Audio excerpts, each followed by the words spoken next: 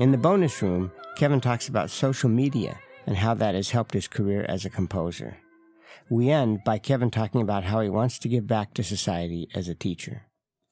So you're getting your doctorate, and you already have a composition career that would be a great career for somebody in their 50s or 60s. So in addition to writing good music, you've also become just very popular as a composer. And you have an agent.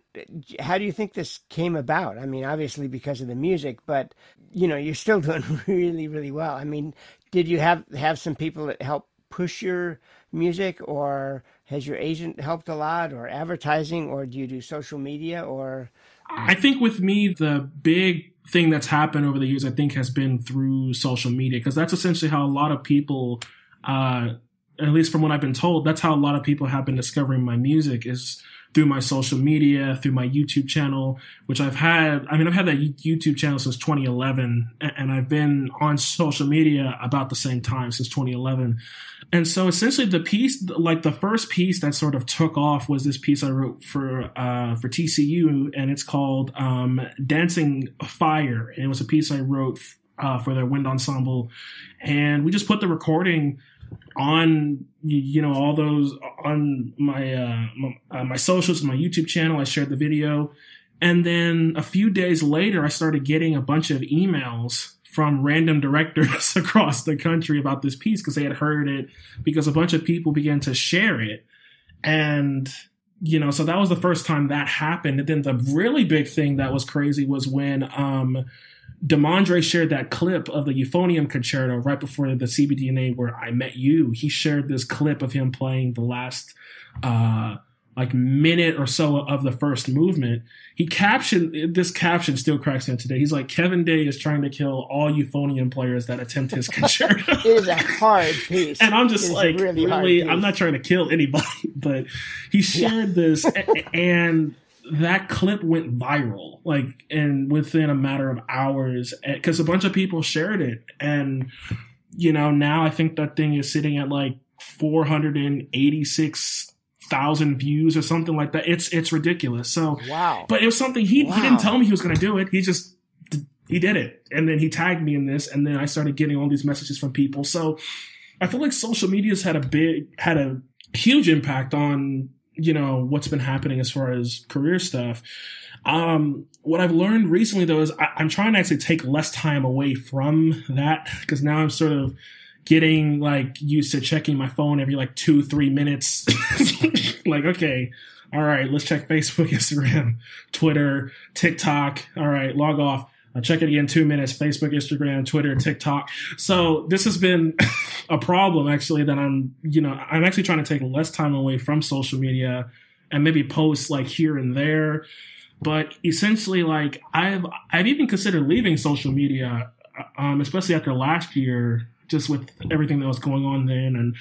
But I realized everyone I know is connected through that. So if I just went away, then it's how would I still keep in contact with everyone? And so that's been a thing I've had to, it's an ongoing thing with me. It's just I don't want to feel so connected to that. But essentially that's what's sort of been driving everything, is because people have been sharing what's been out there. Yeah, yeah. And so you're on Facebook, YouTube, what else? Instagram? Facebook, YouTube, Instagram, Twitter, SoundCloud, Spotify.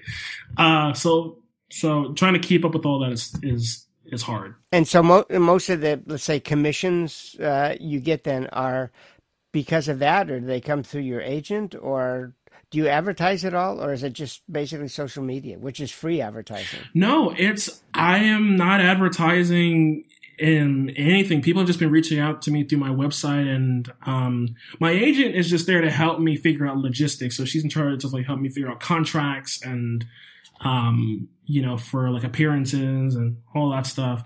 But everyone's just been reaching out to me through my website or through social media. So it's not like I'm going out and emailing people or cold calling people, but it's essentially people are just reaching out to me because they heard a recording and they want to work, which is cool. Wow, that's really, really great.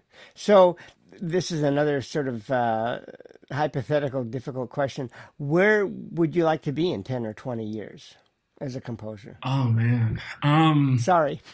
No, that's a great question. I got to think about this. Let me just say, in 10 years, you've written at least your first opera, maybe several operas by that time. Well, okay, I'll split this into two paths. So like academically and then personally, sort of where I want to be 10 years. But, academically, I would eventually want to be, teaching composition, or just teaching classes at like a university. So being a professor, that's like something I've always wanted to do, and, want to give back to the community and to help out composers who are up and coming. And so that's always a passion I've had is I really want to, give back and, help the next generation of composers who are coming. And then, at that time, hopefully, I'd love to do more things in the orchestral world, in the operatic world. Maybe I'm working on another opera 10 years from now or something like that. And then personally, I think I want to feel like, well, hopefully things get to the point where I can sort of relax a little bit more. So where I don't feel like I'm like flying every weekend, but I can sort of take more time to focus on my personal life, to focus on just being more in tune with myself and with everything around me, and just taking more time to be with people I care about too, because I want to spend more time with my family, with my friends. And so hopefully by that time I'll sort of be in a place where I can have that time to be able to be with the people I care about too. So if you made your living entirely from, let's say, commissions, and it was a very, very comfortable living, so you had absolutely no worries, let's say independently wealthy, you'd still want to teach. So it would not have anything to do with... Yes, I still want to teach. Even though that would take time away from your composition and so forth. Yeah. Okay, good. So would you also be interested in writing for films, do you think, if you got called? Yeah, if the opportunity ever presented itself, I'd love to do that. That was kind of like my childhood dream, was I really wanted to, be a film composer, as I think a lot of composers wanted to or want to. I mean, I was inspired by the music of John Williams and Star Wars and all that stuff. So if the opportunity ever came around, I'd love to do that. Do you have other favorite film composers? Yeah, Michael Giacchino, James Newton Howard, James Horner. Lord, I'm trying to go back.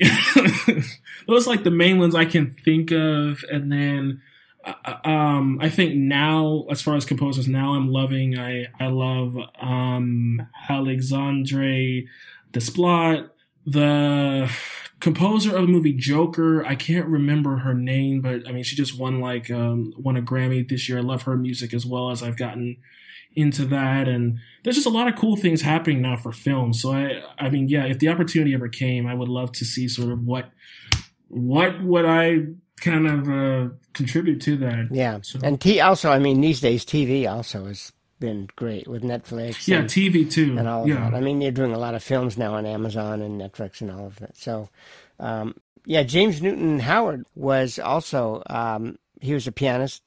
Maybe he still plays, I assume he does, but he was a pianist for Elton John fairly early on, I guess after about maybe 5 or 6 albums, something like that. So you've done this at least one album, right, as a jazz pianist?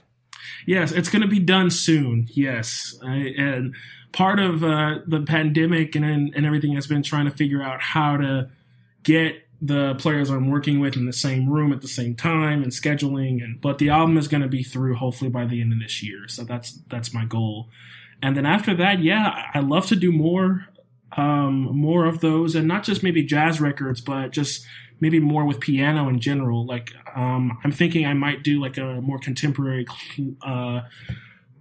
classical, like new music kind of piano album next, or, more ambient music as well, or so we'll just kind of see. Mm-hmm. I would think over time also, I mean, you will have written a number of sonatas. You could do a sonata record where you were the pianist. That could be interesting too.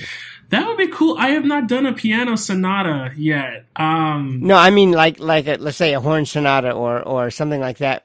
Or you said you have a violin sonata premiere coming up where you would be the pianist. Oh, yeah. But you have to make sure that you write a playable piano part. Yes, exactly. Yeah. It can't be like you can't be trying to kill the piano player. Oh man, yeah. I mean, what are your thoughts? I mean, about your life thus far? Yeah, I'm extremely thankful just for where things are now, and I never ever saw my life kind of getting to be like this. I mean, so I'm really thankful for the people who helped me not to give up on music. I'm extremely thankful to those people, because there was a time in my undergrad where I was considering leaving music altogether, because I got just really burned out with everything. And I'm glad I didn't make that choice. And I've had a lot of people who've been supporting me on this journey and in its twists and turns. And I'm just, very, very, very grateful to have a support system through my family, my parents, my colleagues, my friends, my teachers, mentors. So yeah, I'm just looking forward to seeing where all this leads, and I'm just riding the wave and seeing where it takes me. Boy, your parents must be incredibly proud of you, I would think. Thank you. Yeah, they've been supporting me since day one, and I'm super grateful for that. And when you said you were getting burnt out as an undergraduate, was that because you were composing until 2:00 in the morning? No, that may have something to do with it. No, I think that would burn me out. I was just doing too many things. I had stretched myself entirely too thin as a player, because I was involved in a lot of ensembles and as well as school. And for a little bit, I just thought, I'm like, where's all this going? Why am I doing all this? And I was, because once again, I was on this path. I wanted to be a performer. At first, I wanted to try to, win auditions, and, I was working up all these etudes and everything. And I was just like, well, is this really where my life is going, or is something else pulling me that direction? And composition was pulling on me, essentially. And I think that's kind of the best way to describe this whole thing, because I just didn't know if I really wanted to be a performer. And so once I sort of made this choice to sort of lighten the load of what I was doing and then sort of shift gears toward composing, I feel like my life is a lot freer now, even though, yes, it's very busy, but I'm doing what I love to do. And I feel like I'm doing what I was meant to do. And I'm just very grateful for that. Yeah, I think that's a great combination, too, of what you love to do, but also what you feel that you're meant to do. And maybe if you were struggling during that one period, it was because you sort of knew what you were meant to do, but hadn't quite realized it yet or gone forward with it. Yeah. Well, Kevin, this has been great. Anything else you'd like to add? No, it's just really great to talk to you. It's been great talking to you. Really inspiring talking to you. Yeah, it's really inspiring to talk to you. And I mean, I haven't seen you since that CBDNA we met. So yeah. I'm super glad that we got to talk and be on this podcast. And for those who are listening, if you want to check out what's happening, my website is just kevindaymusic.com, or you can find me at Kevin Day Music for all the socials. And just really appreciate this opportunity once again, Tony. And we'll have links at the bottom, so they'll have your website and a few other links as well. So yeah, well, thanks, Kevin. It's been great talking to you. Good luck. I hope you have a great performance. In a day or two yes. Of your concerto. Thank you so much. And of your violin sonata coming up, and your many other new pieces. And good luck with the opera. It'll probably take a couple of years maybe to get it written, or in your case maybe a couple of months. Yes. Yeah. Well, we'll see. Yeah, but do you know what? Do you have a subject yet for it?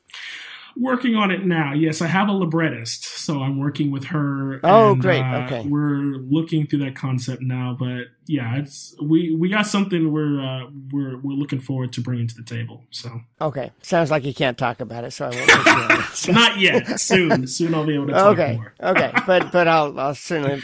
I'm really looking forward to hearing it when it's finished. Thank you so much, Tony.